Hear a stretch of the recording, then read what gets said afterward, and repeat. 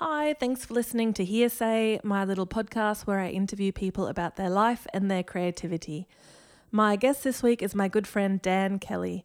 Dan has played with loads of different people, including his uncle Paul Kelly, and we talk a lot about his solo stuff in this podcast and how he started playing music. Dan's story is illustrated by Simon from the band Undead Apes.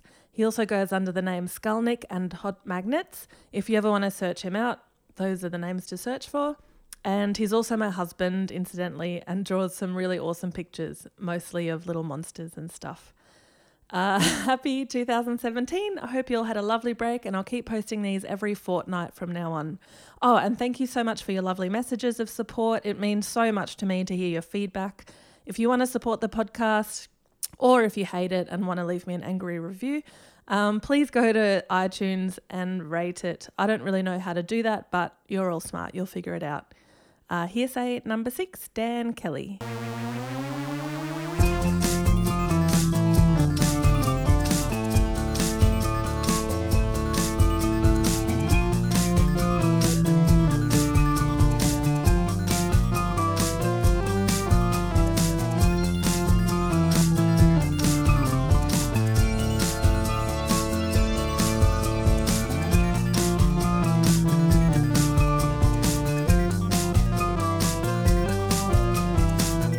On my podcast, Dan. My pleasure. How are your feelings? My feelings are good. I'm having a week off. Sounds good. Between I've been doing lots of different things, and it was my birthday on Monday, so I just come to Queensland and I'm just having a total birthday week. Relaxo. I'm just celebrating myself over and over again. That sounds good. I can't wait. We're going to the beach together on the weekend. I'm pretty excited about that. Stradbroke Island. Celebrating Dan Kelly. And say Vogel. Yeah, I went to school. I did my schoolies at Straddy. So did I. Really? How was it? Because I remember it being a pretty drunken time, but it wasn't hectic. It was kind of like a bit boring compared to what we thought it was going to be. Yeah, same. I mean, I was 16. I was pretty young, finishing school because I just got in on the year before, I think. Yeah. And but I remember my father lent us his long wheelbase Land Rover, the family car, to my mate who could drive. Yeah. I mean, I couldn't drive. I'm still amazed that he did that now. Yeah, that's surprising. He took him for a drive and said, "All right, I trust you." And so me and sort of 8 friends all got in this thing and headed across. And but I don't remember being terrifically exciting for most of it. Just a lot of mostly dudes walking around waiting for something to happen. But everything was on the Gold Coast. But we didn't want to. Yeah. So it was sort of good, but sort of we were sick of talking to each other by the end of the week. Yeah, my main memory is that my mum picked us up at the other end of the ferry on the Brisbane side, and the first thing I did, I came off the ferry and vomited in some shrubbery. That's fantastic. Did you get the dark quizzing on the way home? Yeah, I got a bit of a what are you doing? What have you done? You've disgraced the family. Yeah. That's great. Yeah. So speaking of family, you've got a shit ton of Kellys. I feel like every time I see you, there's a new relative I haven't met before with you. Yeah. When you were growing up, were you a musical family? Yes, well, actually we were. It's interesting, a group of us all moved to Queensland. My grandmother, some of her kids, which included my dad, and we built on the property next door. And so we all grew up on this sort of big 20-acre kind of property looking over the cane fields down near the Gold Coast. And my grandmother had sung. Her parents were both opera singers and conductors. Wow. And she sang, and so she sang to the kids. And then a couple of her kids, my aunt and uncle, both played a lot, but they were down in Melbourne. They'd already made the move to from Adelaide to Melbourne to become musicians. Yeah. And I was sort of up in the 80s just growing up. But I do remember they would always come up for Christmas, and then there would be a lot of singing. Yeah. And usually tapes given out. So we're right into that. Yeah. There's always tapes and records exchanged, That's great. And that was... Whereas my mum on the other side, who's not a Kelly, she was into playing guitar and playing in folk clubs, and so she taught me how to play guitar. So it was a real combination. It was like my dad's record lovely. collection with my mum sort of teaching me guitar and harmonies because we'd just sing Beatles and Hollies together. Yeah. So that's why I used to put a lot of harmonies on my records because I just love singing harmonies. That's lovely. Um, And what about your brothers and sisters? They didn't really go for it. I think some of them could play, but no, I think they kind of just looked at what I was doing because I had, 4 younger than me and thought we don't really want to live a vagabond life,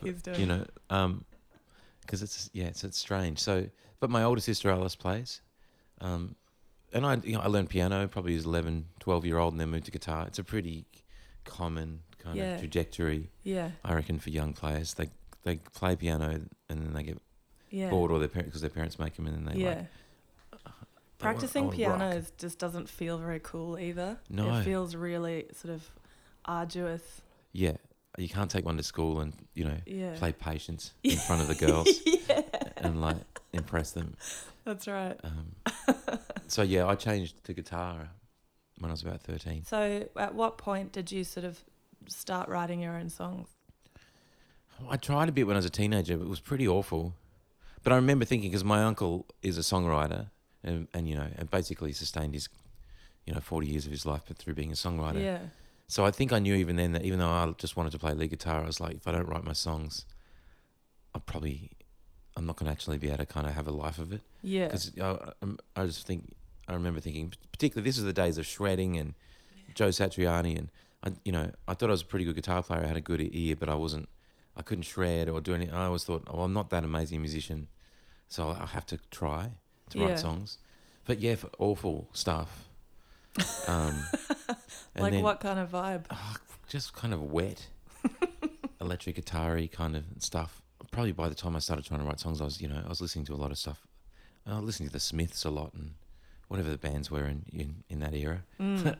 But so you were already sort of past your shred metal, or? Well, I listened to shred metal because that's what happened at school. Everyone had hot metal. The cool dudes were into Poison and Motley Crue, and then Gunners, which was kind of better. Everyone but so I was always fascinated by guitar magazines, and it's just like anyone who gets into guitar, the technology really sucks you in for a while, and they're very entertaining to read. Those hot metal mags, they're just sort of idiots, and it's and the stories about being on the road, and their massive hair, and but I never listened a lot to it. I would say, out of all the hair metal bands, like Van Halen would be the only one that I still really like in terms of songs. Yeah, because I still think they've got great songs. But most of the rest of them are just like a really bad version of it. I listened to Gunners the other day. Oh, Gunners, okay. And I thought it was pretty great still. So to me, Gunners is at the end of hair metal. Right. It's like... It's not the same It's not quite the same. Yeah, because they were kind of more like the Rolling Stones meets metal. But yeah, you're right. They were part of that scene. But it's kind of after that, I reckon a lot of those bands fell away because Gunners was kind of tougher and... Yeah. Their first record's great. Yeah, don't get me wrong there. Yeah, I can't remember what I was listening to, but it was I was listening to Don't You Cry. Do you remember that song? I don't even know what album that's on. But I just remember loving that song when I was a kid, and it was a really good song. Yeah, they got some sweet tunes. I don't know if that's... Guns N' Roses podcast, number 1. Let's talk about Axl for the next 20 minutes. Yeah, even then I didn't like Axl very much. I thought he was annoying. But really? But I liked the band. Yeah, I thought he was annoying. I just thought he was a bit of a knob. Yeah. I have a bit of a weird thing with Axl because I remember when the November Rain video came out, I think that was like the first time that I ever saw anyone do a tongue pash. Oh, and really? I remember it really affecting me. I was like, ooh, what's that? I kind of want to do that. What is this feeling? Yeah. It must be Guns N' Roses. So fucked up. That's fair enough. That's a big wave of nostalgia that you just won't be able to get rid of. That I've just put down on the record. So when you were growing up, did you play your mum's guitar or did you get your own? Yeah, Mum had a guitar and it was a lovely guitar. Was it just a steel string acoustic? Yeah, it didn't have I don't even think it had a brand, but it was a really nice one. It was very pretty, I remember, in a good way, like a real English folk style. And so I learnt on that. And yeah, it's very exciting. That first bit where you're learning chords and playing along to songs and figuring out how to do it, it's pretty exciting. There's a reason why, kids come home from school and just don't do anything else for about 4 years before they discover girls or whatever they're into. You know what I mean? It's because they're just can't get enough of it. So were the first songs that you learnt, were they Beatles songs or Holly songs, or were you sort of... The first songs, strangely enough, the first songs that I learnt were... I mean, there might have been a couple from a guitar handbook or something like that. Hey Joe, would be a classic. Yeah. I'm sure I got my parents to show me Stairway to Heaven because, I mean, they were into Led Zeppelin anyway. Yeah. But my mum had a friend, my uncle Rick, who was my mum's brother, was a folk guitarist and had folk clubs and stuff like that because they were both English. They came over in the late 60s. And so, you know, in South Australia in the 70s, you know, he ran like the first vegetarian restaurant and they'd have little folk clubs there. And he had a friend who he played with often who, you know, years later when I was growing up, had died, and Rick had, this is my uncle, had sent my mum a compilation of all the stuff that they just recorded together on a 8-track, no, on a reel-to-reel in the early 70s. Yeah. Which is like a blast from the past for her. She wouldn't have heard this stuff for 20 years. But so we had that on tape, and I'd loved it.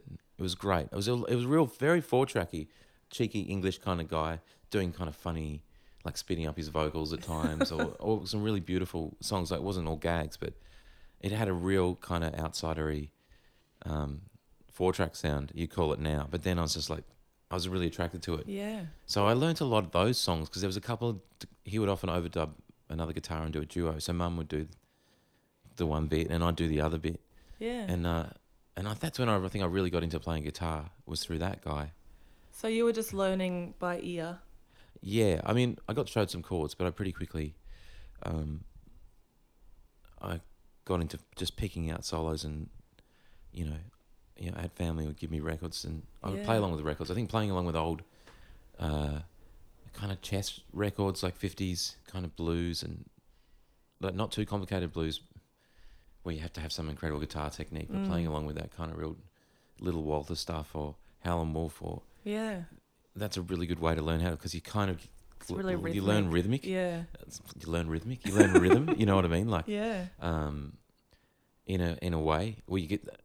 So that's kind of what I did, and then picking through like FM 104 songs, you know, and then the guitarist from my uncle Paul's band, who was called Steve Connolly, is a really great guitarist, kind of a classicist, but in terms of he would just come up with great 60s guitar lines and really melodic stuff, and but he had country stuff and rock and roll. So I just basically learned to play guitar from learning from him then, not personally. Maybe he showed me one thing when he was at a family dinner, but just listening to him play over and over, you know. That's cool. So you just pick up all these kind of different people. When did you start your first band? And was that the band that was called Nord? So the first band I joined was in Trinity College in Beenleigh.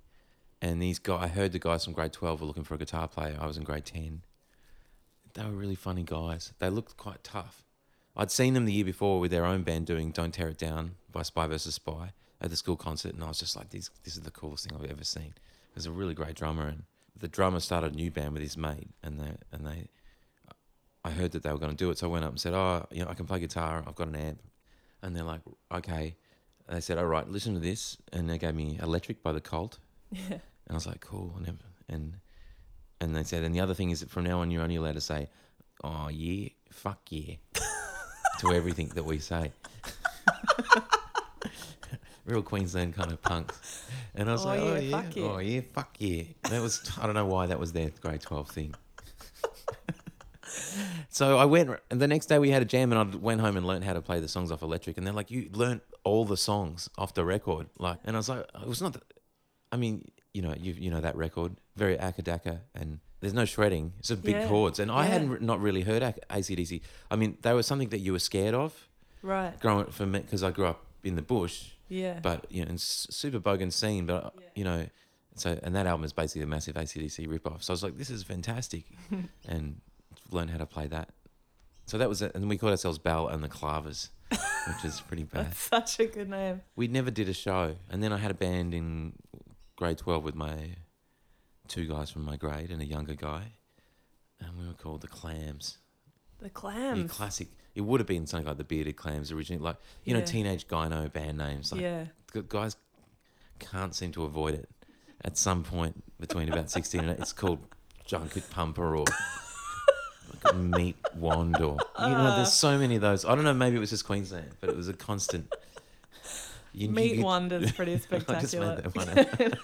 Can we start a band called Meat Wonder? Meat Saber. It could be like a science fiction teenage boys punk band. Perfect.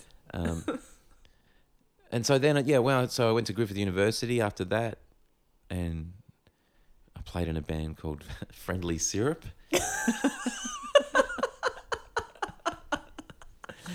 We did 4 songs, and they showed me.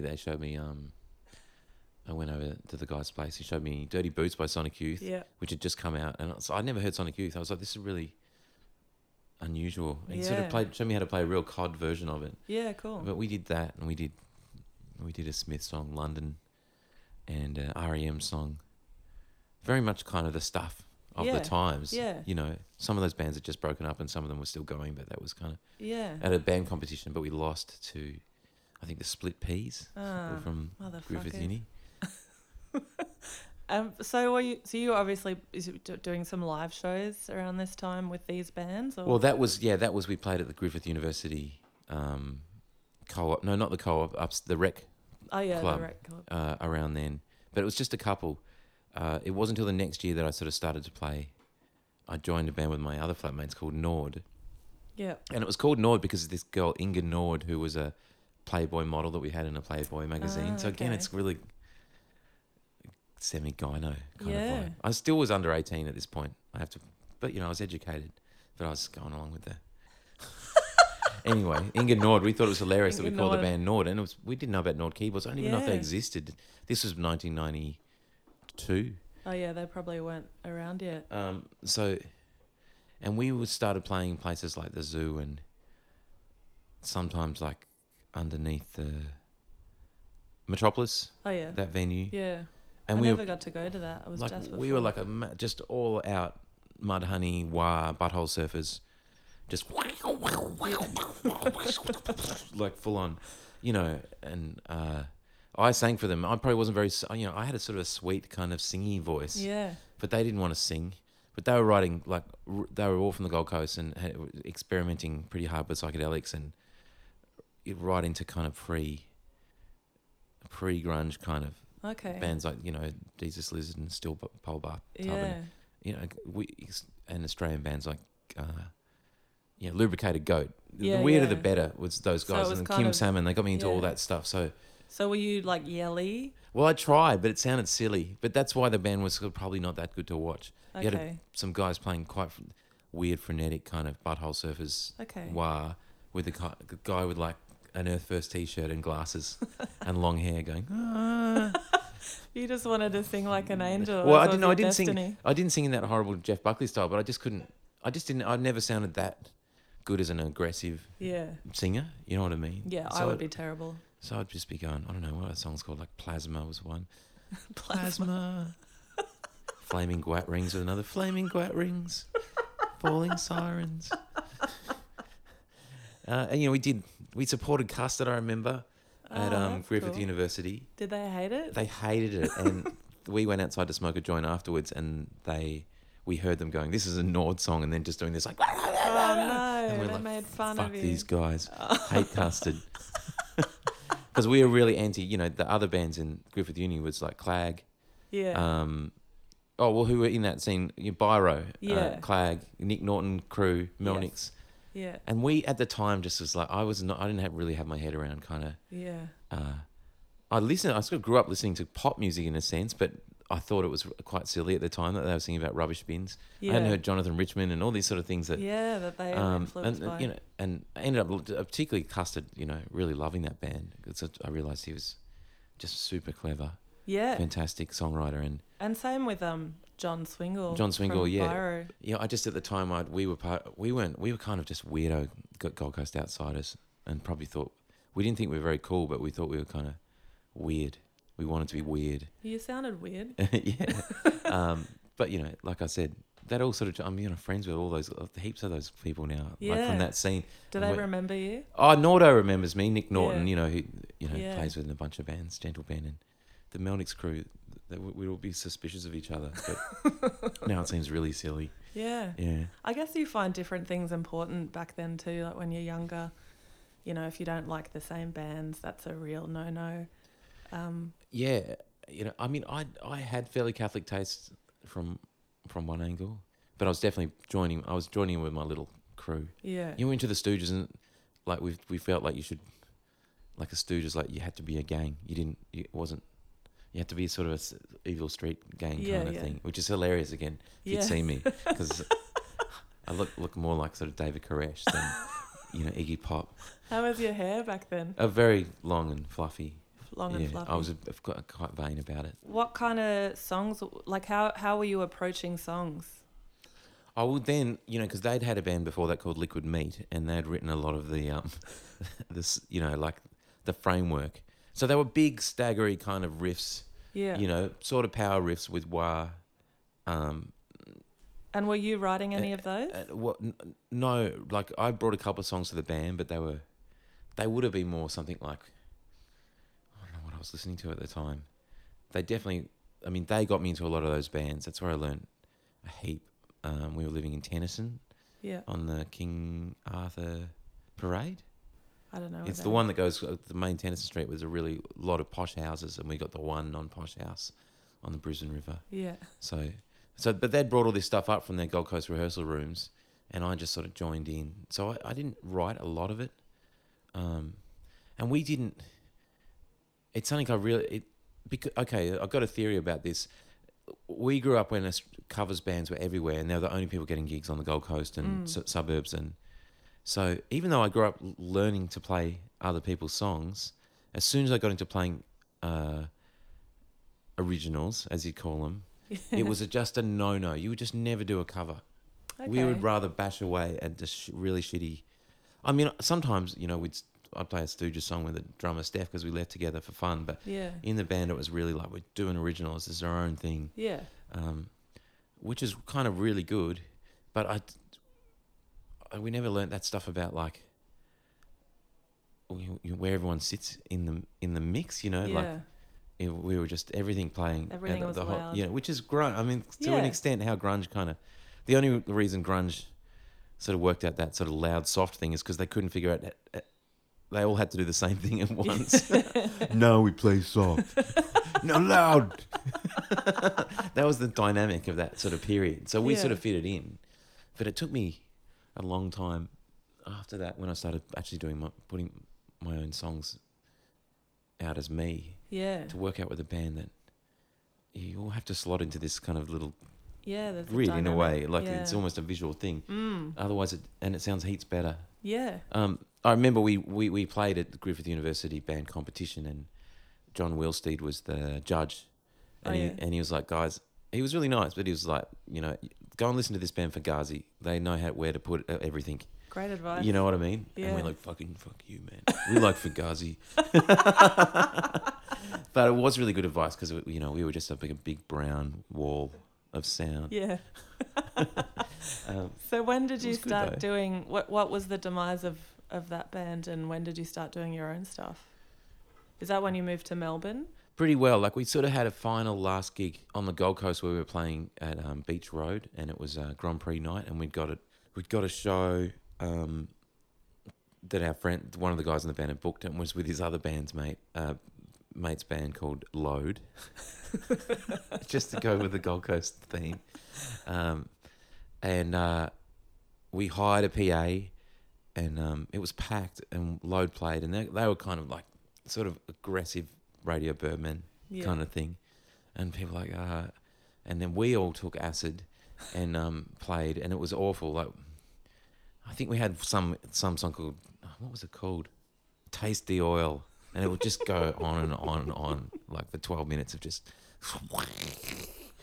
And I just remember everyone leaving, like a whole Gold Coast nightclub full of glammed up kind of, and it was a really bad vibe. And I'd never taken acid before on stage, and everything just felt like it was melting around me. And wow. And we got to the end of the night, and everyone left, and I had to pack up the PA with the mixer, who was a midget, and he had a stutter, and wow. And he came up and he's like, sounds like a bad situation for someone on drugs. I know. I was like, is this really happening? And so I had to carry this huge PA stacks with this midget guy who was like struggling under a huge stacks. It was his own PA, no. and stuttering at me at the same time and sweating. And I felt so much empathy, yeah, but also horror that I was having to do it. And, you know, the Gold Coast is an awful place to take drugs. Like Where the were vibe. the other people? Everyone said it's scarpered. Ah. So, and maybe, they were like, you didn't help set up. I was like, okay. yeah, so maybe I'd driven up from Brisbane and didn't get Okay. there in time. But still, a whole PA. And I was like stick thin little 18-year-old sort of. And then that was kind of it. It was such a weird end that we were like, oh. And I moved to Melbourne about 6 months after that. Okay. Yeah. And what made you move to Melbourne? Well, Brisbane, I just remember I would smoke a lot of dope. Yeah. I finished university. Yeah. What were you studying? Environmental science. Oh, yeah. And I did well, yeah. but I was like, I want to be a musician. But it was hot, you know, it's hot. Summers are just endless. It's like, Yeah. you know, the armpit of hell. And I'd be smoking dope and then I'd be 4-tracking in my little room and it was just fucking really hot. Yeah. And go up and, you know, then I'd eat some huge share house curry, you know, and then I'd just be sweating. I'd go back to sleep and smoke another joint. And it was kind of like fun, but really, I recognised even then when I'd finished uni, so I was about 20, like, I have to get out of here. Yeah. I'm going to get enormously fat. And I'm not going to get anything done. And it's at that time, all of a sudden, like you had your custards and your regurgitators. I sound like a cricket guy. You got your custards, you got your regurgitators. Your powder fingers. That was all starting to happen. But I was like, I'm not really connected to any of these people. I lived with the guys from Webster, but it's a slightly different scene. But I don't really know how to break in. And they were all those bands, the ones I liked and the ones I didn't, they were all like actually like real pro musicians. Yeah. You know, so Regurgitator was like, they Yeah, were they like were all real really- players. yeah, Like, they're and you good go, at I was stuff. like, oh man, Yeah. this is not grunge. This is like, Yeah. you know, and the same with Custard. And I was like, I don't know if I've quite got that skill level yet.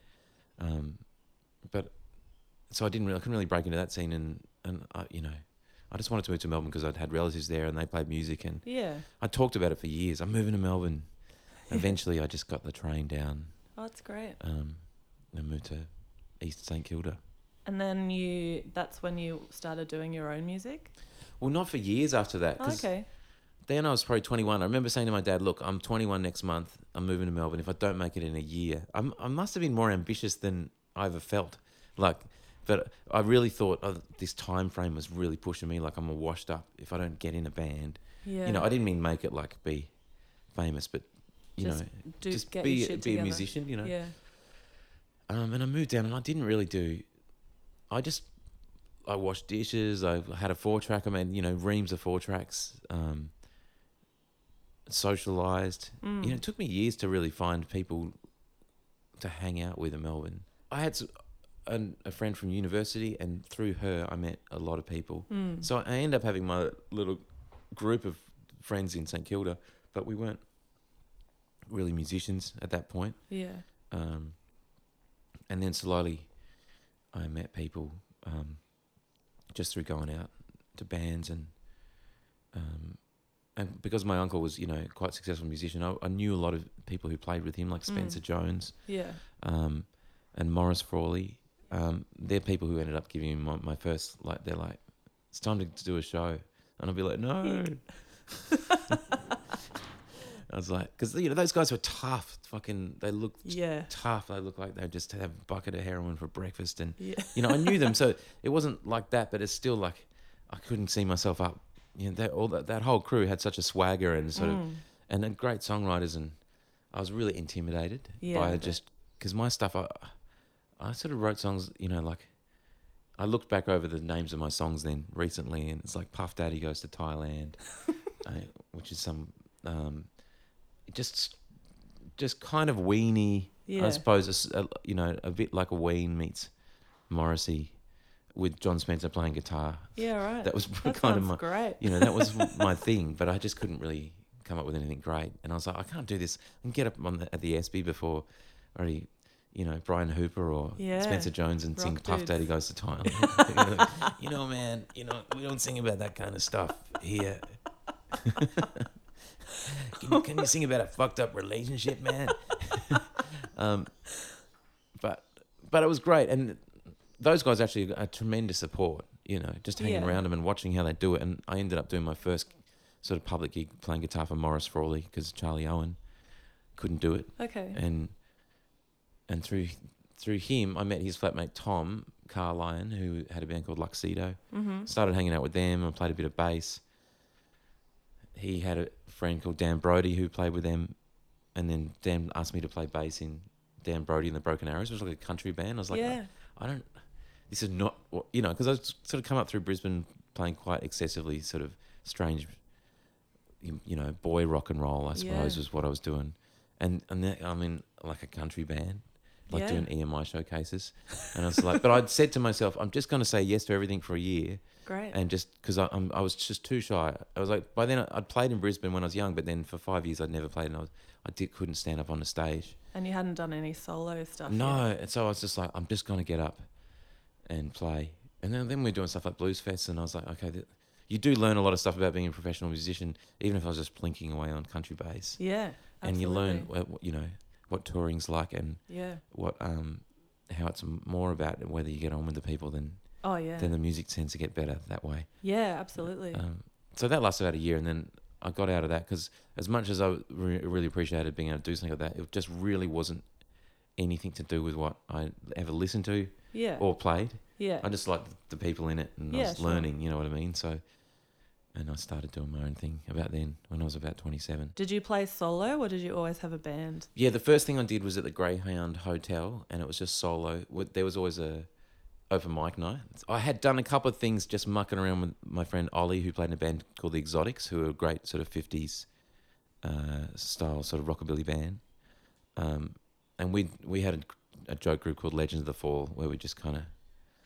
that was the shittest name we could think of. It's pretty bad. We'd just bang wheelie bins, and he'd play sort of surf guitar. I mean, It was sort of fun, but then cool. The bartender there said, I booked you in for next week, this girl called Annie. And I was like, no. She's like, no, you're booked in. So I sort of went home and finished Puff Daddy Goes to Thailand and another one called Nasty Street, and one called Stack and Hay, about selling speed to farmers' children, which I thought was, hilarious at the time. But So I did that, and it was all right. Spencer Jones was actually there, and he's like, that was okay. And I was like, okay. That's nice. Maybe I can sing this song in front of you guys. And Tom, my friend who I met, was there, and he's like, I'll play guitar. And I just met the guys from the Drones, Gareth and Chriso. I was just thinking back to the drummers, but, like, who was his drummer? So, and we just become friends. Yeah. And they came to like my second open mic thing, and Gaz's like, I'll play fucking bass for you. It's cool. And I was like, I can't believe these, because I'd just seen the Drones, and they'd just come to Melbourne. And were they already the Drones? Yeah, they were called the Drones, but nobody really knew who they were. But they've been getting a couple of gigs because they were straight out of the box, incredible live band. Like they've kind of got better on a lot of levels, but whatever's really good about that band was there. It was just happening the first time you saw them, and that was like, fuck. Yeah. So now it's like some of the greatest shit I've ever seen in my life. Yeah. And I'm just sitting there playing Puff Daddy Goes to Thailand, and my Gaz's like, I'll play drums for you. And I was like, yes. So then I sort of transformed into doing that stuff, but with a kind of more of a kind of back to a more scuzzy kind of rock and roll pavement-y sound that I probably had grown up on, because those guys just could do it, and they were into it, and they didn't, back then, if I'd present something to them, if they didn't like it, Gaz would go, oh, that sounds like fucking Augie March. And now he loves Augie March now, and we're all friends, but at the time he was he hated the Strokes or anything, he that was had the pop sort of sensibility. Yeah, he was into Neubauten, and I was just like, I learned a lot from playing those guys about actually having to stand up and play instead of like, I'm sorry. Yeah. But I could have gone this other way, where I would have been more of a Jonathan Richman style dude. Yeah. Which I probably am more so now. Yeah, I was going to say, because my ears hurt. Yeah. You do kind of still stand like that. I mean, I don't think that you don't stand like a Ramone. Yeah, I never quite got the open stance. I always looked a bit silly. But yeah, so that was it.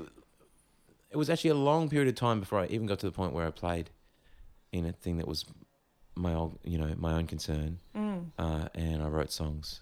And I think we did an EP, and that came out when I was 28 or 29. Okay.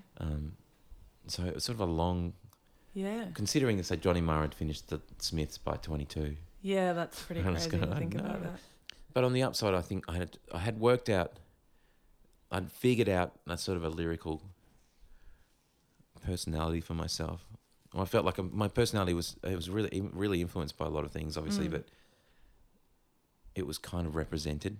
I didn't sort of come out as just a copy band, No. which I think, coming from that snobby anti-covers thing, I've always been quite snobby about bands who come out and they just sound like Joy Division or something. And people go, these guys are incredible. And it's just like, but it's exactly a copy, you know.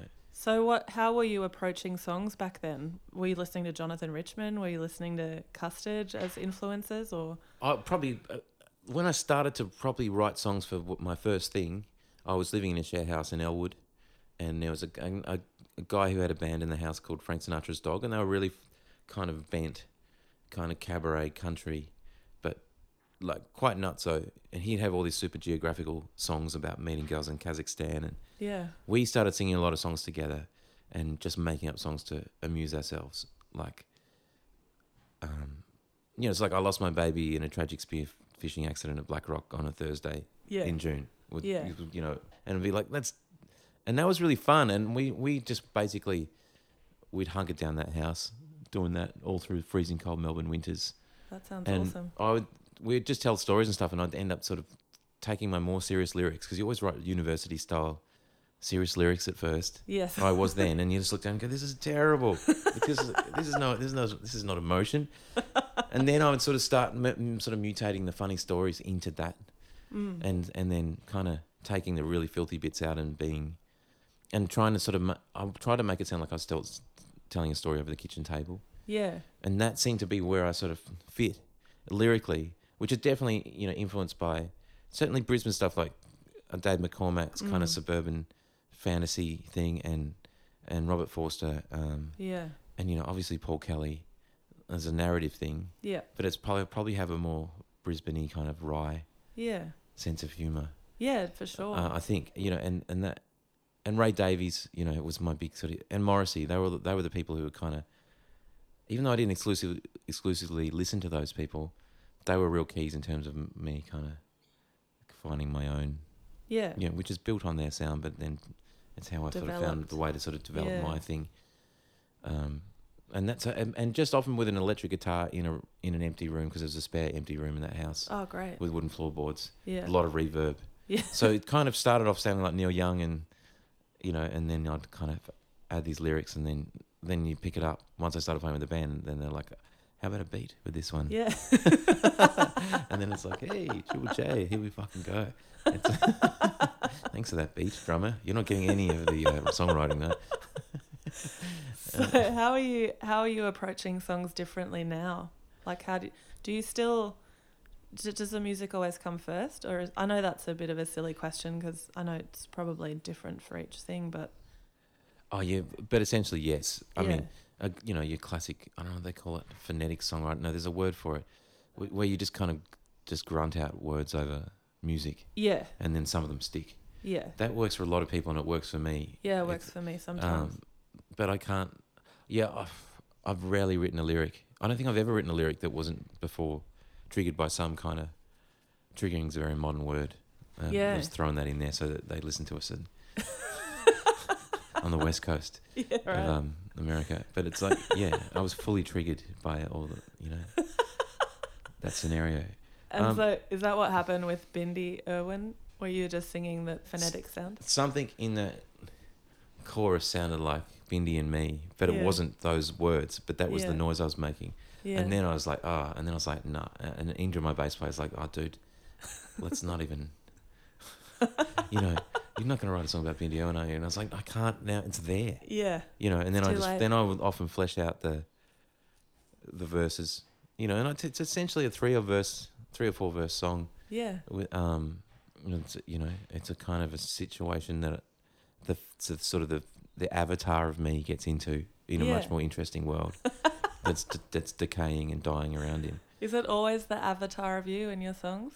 No, but there's very few kind of super raw John Lennon Yeah. Yoko Ono style moments where I'm just letting out my inner pain. Yeah. Because it sounds stupid when I do it. Does It sounds great when other people do it. You know what I mean? I try and put real emotion into my song, so it's Yeah. not meant to be gag central. But those sort of stories have sort of mostly fit. And there's songs on the new record that are, you know, certainly autobiographical on a lot of levels, but I'll often change the setting, or you know, I might be in Greece, or Yeah. I just don't, you know. Otherwise, there'd be a lot of songs around just about me sort of sitting around. Yeah, go for a swim Your at the pool. tropical bushranger vibe. Exactly. So you've recorded, is it 3 or 4 albums now 4 by yourself? 4 by myself. Yeah. And I've noticed, I mean, you always have a bit of an environmental theme. Do you find that your albums always sort of are a bit thematic? They're all a bit thematic. I mean, I think the environmental thing is I studied environmental science, and I really wanted to do something with it, but Yeah. I got vaguely disparaged by it even then, because I just thought this is hopeless. Yeah. I know it's weak. I should have fought harder. But it's like the backdrop, I think, of all my songs is this kind of degraded environment. I think it's growing up on the Gold Coast and just seeing everything just turn to shit really quickly all the time. Bad architecture, you know, dredging and marinas and highways, and, you know, every nice bit of bush around your house would always end up being an industrial estate. And you could see it happening really quickly. Yeah. Whereas It's pretty depressing. in that, because that was a really fast moving corridor. Other places you might live in some beautiful suburb of Melbourne and never really see anything change, you know, but I think that really affected me. So that's why there's kind of, I like to sing about the environment and politics without being like sort of didactic or. Well, have you been inspired by other artists that write political songs? Like, did you grow up listening to things like Woody Guthrie or Dylan or? I was a massive Dylan family, though I think those, you know, there was 8 siblings on my dad's side. Yeah. They were probably more drawn to the kind of more esoteric, like from mid-60s on, you know, we weren't exclusively listening to Blowing in the Wind and stuff like that. Yeah. It was probably more like Frankie Lee and Judas Priest and that sort Sure. of thing that my parents were into, because they were kind of hippies in a way, you know, like a lot of people of that late 60s, early 70s. Hippies love that political shit though, Yeah, right? yeah. Being a hippie was more political Yeah. then, I Yeah, think. yeah. I mean, God, that's a whole other discussion. But, Yeah, we'll leave that and for growing another up in time. Queensland makes you political, and I had a lot of people in the family doing social work or environmental science, or which in Queensland, it's pretty well if you do anything that's not evil, then that's kind of political, because the government will try and shut you down. So there's sort of an undercurrent of politicism in sort of everything that came out of Queensland in the 70s and 80s, I reckon. Yeah. Either one way or another. And I think that's affected me. And I try and write about it, but I try and write sort of questioning songs as opposed to, I'm more like, what's happening? This is fucked up. Yeah. Rather than your Midnight Oil style, which is very exciting because they can pull it off. And, you know, or Fugazi can sound very political, even if the lyrics aren't necessarily always as political. We just don't know what the fuck they're saying a lot of time, Fugazi, so they probably are quite political. But you just it's the know feeling, that, it's what they do and Yeah. how they look after their crowd and what they charge. And, you know, You there's just a whole know they're political dudes in general, don't you? Yeah, and that was, you know, that's kind of what I think I grew up sort of being, but I'm not really in bullshit. I'm just not kind of in I go into conversations kind of more to sort of hear what's going on rather than to pound people down with my middle-aged internet guys opinion, which is, I just get annoyed with people who try and tell me stuff. I'm probably just a dropout hippie musician. It's really funny how your Drunk on Election Night song just comes up every few years in different situations that fit it it fits perfectly into that slot. Yeah, I get it. I mean, it's depressing in a way because I think if this song's getting popular, things must be really bad. Things are really bad. But on the other hand, it's good to have it out there. It's like I've got this like mini hit that no one ever really played. Yeah. But now it has a strange life of its own. Yeah, I do. I mean, I remember it coming up, you know, when Campbell Newman came in Queensland, and then, you know, it's obviously come up now with Trump, and it's always just appropriate, even though it's, you know, it's quite old now. Yeah, it's harder to sing that now because like Cocksucker, which back then was kind of, I don't think it has any, it's just more dangerous. It has more connotations now because of the whole kind of, everyone's been, it's, you know, the internet has super watching what everyone's saying. Yeah. There's not a lot of nuance in some of that stuff, and it's like, and it's so not an anti-homophobic song. You know, it's like if I called someone a wanker, but it's just like I support I wanking. see. You know what I I've never mean? even thought about it as being Yeah, I know, offensive in that way. but then all of a sudden I was like, oh, are people going to take it this way? So I didn't play it that much. Yeah, you know what I right. mean? And I always do a preamble saying, I love sucking cocks. I fully support it. Yeah. I'm not. This is not anti-men or anti-women. Everybody sucks cocks. You know, not everybody fucks their mother, but but then by the end, you've done this 20-minute preamble. You're just like, oh, I can't be bothered even playing it. But I'm glad it still comes up. You know, because it's profanity, but it's quite sweetly sung. Yeah. So people don't even realise often that it's quite rude, because they're kind of like, my mum, I've heard her humming along and then going, oh. It's not quite as I've told this story before, but I think it's not quite as obvious as I will lick your asshole, but that's pretty out there. Yeah, and, but there's still something about the way he's popped that into that song that everyone's having such a funky time that then they're like, is he really saying that? You know? I like that. I like the cheeky little. Yeah, well, I think there's also that Blubber Boy got played on Triple M and stuff all the time, and he says the C word in that. Yeah. And I think nobody even noticed because they're like, oh, this is such a cool pop song. Yeah. That, He doesn't say it. He doesn't really sort of stretch out the consonants. I don't know why I said C word then. I think I got self-conscious. Yeah, so you got self-conscious. I got self-conscious. So going back to your preamble, I've always been so impressed that, I've seen you play a lot, and every time I see you play, you tell different stories. I think you're one of the best stage banterers I've ever seen. Sometimes you talk for 20 minutes before you play a single note, which I love. Oh, you've got a recording of that show. I think that. I think I might. The famous Globe Theatre preamble. I just love it so much. Do you ever plan stories? No, I mean, there's often a pretty key story that goes with a song. Yeah. So I'm often horrified. I was like, I've got to tell that story again. So if I can, I start telling the story and then free associate as quickly as I can. Sure. Probably like a stand-up comedian. Imagine how they do that. They must have They must have a framework. Yeah, and absolutely. Then try and trigger themselves again off into a traumatic situation. No, it just just depends on the crowd, and if they if there's a good thing going on, you can really feel that people are enjoying that. And I've never felt that comfortable getting up and pretending that I'm some kind of superstar, because I'm not. But, it works for David Bowie or even Tame Impala. Yeah. There's bands where you just want to be presented with this untouchable, beautiful thing. Yes. And that just doesn't suit me. As soon as I started doing solo shows, once the band finished. Yeah. A lot of the band shows I just never really liked that much because they were noisy and I couldn't sing over the top of it. I really liked the music, but it was only after the Alpha Males broke up that I started doing shows that I really felt like, that didn't suck. I was always so embarrassed about everything I did, even if the band was great, or I'd be yelping over the band, or it would never sound like the record, and I was really uptight about that. And I started doing these solo shows and just telling stories about the songs and doing really loose versions of the songs and getting the crowd to sing along, and you drop out halfway and which again, it's like people like Jonathan Richman do that. I've seen him live. It's a humanist kind of thing, and people just like it more. I mean, obviously, I need to do a live record or something because I'm not selling any of the recorded ones. Should. But then you'd probably feel the pressure of your stories if you're recording them. Like, hi, funny thing happened to me. My name's Dan Kelly. Sorry.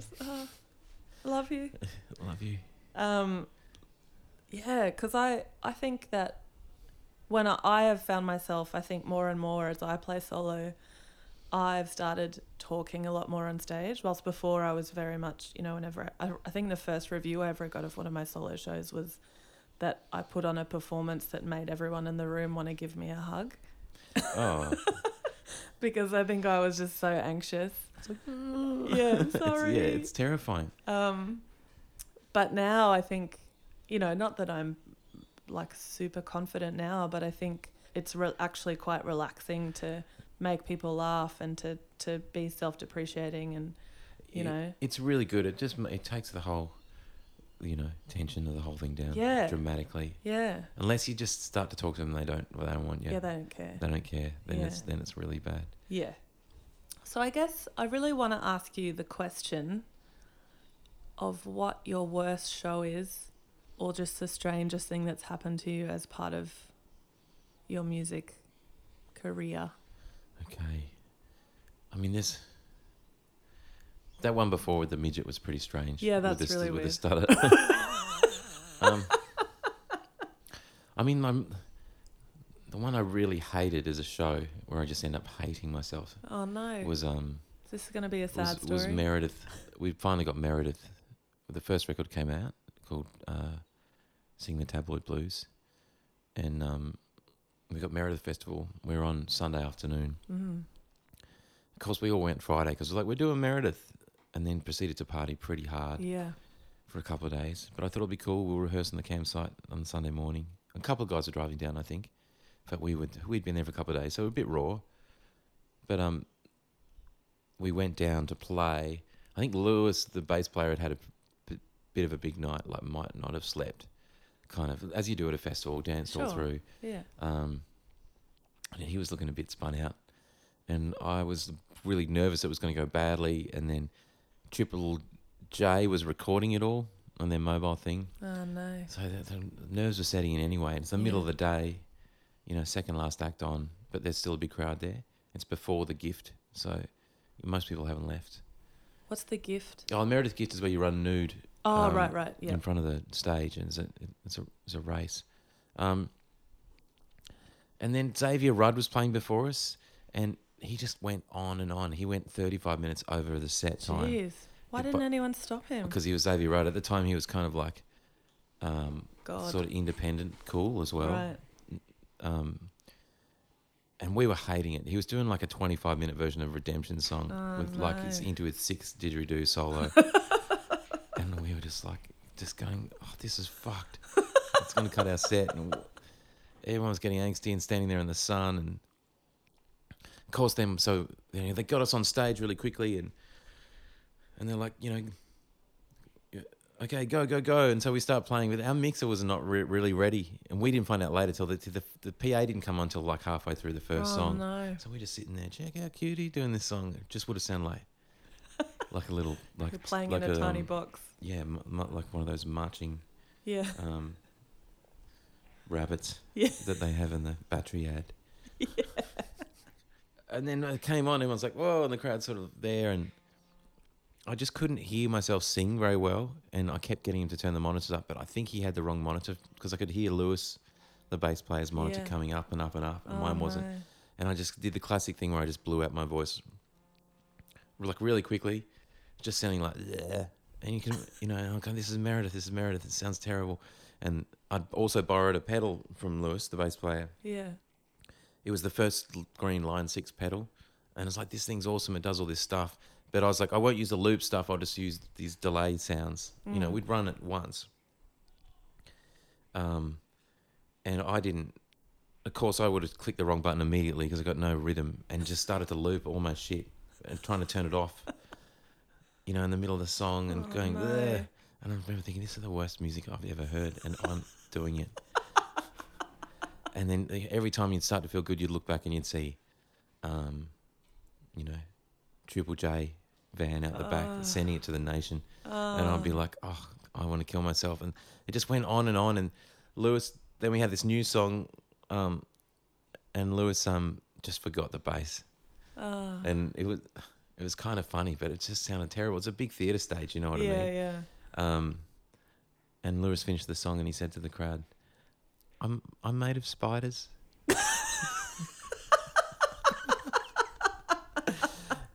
And everyone's like, going, what is going on? And was he made of spiders?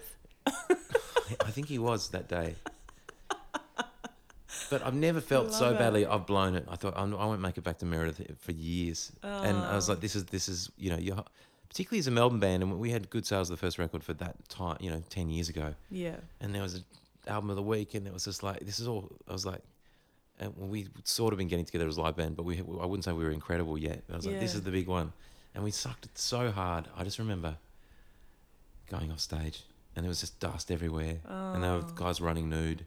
Oh. Xavier Rudd was probably backstage, Having getting a great a time. yeah, having a massage. And I just got in the car with my girlfriend at the time. We just drove to Geelong, and I stopped at a service station, had a Coke. I was like, that was shit. She was like, yeah, it was pretty shit, but I love you. Have you ever listened back? No. You know what? I think they might have even just gone, that was too shit to play. Yeah. So I don't know if it was live or I just thought it was the time. But they recorded Yeah. everything. And then you were on this Triple J's Meredith special. Yeah, right. And I think I've done 3 recordings for Triple J, and every time I've sucked for 3 various different reasons. Cursed. So they've never... Triple J just thinks I'm shit. I'm sure they And they were don't. kind of right for those 3 shows. But I think they think I must be like... I think they think it's like a Milli Vanilli thing where someone else is actually performing the Dan Kelly music. Because that's like... It doesn't sound like that song, dude. I don't know. That wasn't particularly weird. It was just horrible. I just Yeah, remember that just sounds thinking... bad. And for years, it's true. Like, But- you kind of suck at Meredith. Yeah. You do take a big step back Yeah. in the eyes of your contemporaries. Look, I think that it's really the reason I'm asking this question is because I think for people who have been doing it a long time and people who are starting out, I think it's interesting for everyone to know that these things happen to everyone. Like it doesn't matter at what point in your career you are, everyone has really fucking bad shows or really weird stuff happen to them. And I think this industry in particular, it's such a roller coaster. You know, I'm sure like the next show you played was probably one of the best shows you'd ever played. Yeah, it would have been to about 40 people at a different pub, but you Yeah, would be like, but- "This is great. This is." yeah. I know. Look, it's And totally validated. yeah, You know? yeah. Look, failure is good. I'd see my career as a series of triumphant failures, and it's made me, if I ever became famous now, I think I would remain the same. I've beaten myself into submission. Yeah, right. Psychologically, I'm quite... the ebbs and flows is a good way of putting it. Yeah. You just like, you don't... It's sometimes going to be good, sometimes it's going to be really terrible. Yeah. And not the times that you necessarily think either. You Yeah, know what exactly. I mean? Yeah. You might make it really big really quickly, and then 3 years later, you're all working at a guitar store Yeah.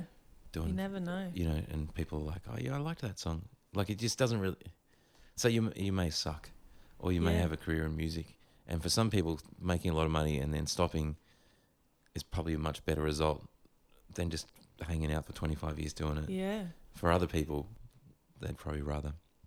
I mean, I'd like 25 years of sustained, high income, multi-success. Yeah. But well, I'll that would take be 25 ideal. years of just being able to play. Yeah. But, see, it's amazing the bands I've seen come and go, and some have stayed, and Yeah. it's like, if you start thinking about it, it's this kind of, it's such a ever morphing kind of little river that you're kind of floating around in. Yeah. It is And really now and then you pop your interesting. head up and do something good. Other Yeah. times you're just like, I'm just going to fucking Yeah, I'm get caught on on a a low low. twig. Yeah, I'm caught on a twig. Caught on a There's twig. a beaver coming for me. We're working on something here. Get out the synthesizer. I'm caught on a twig. Thank you so much for talking to me, Dan Kelly. No worries. Thanks for letting me ramble at you. I loved it. All right, let's go to the beach. Okay, see you there. Bye.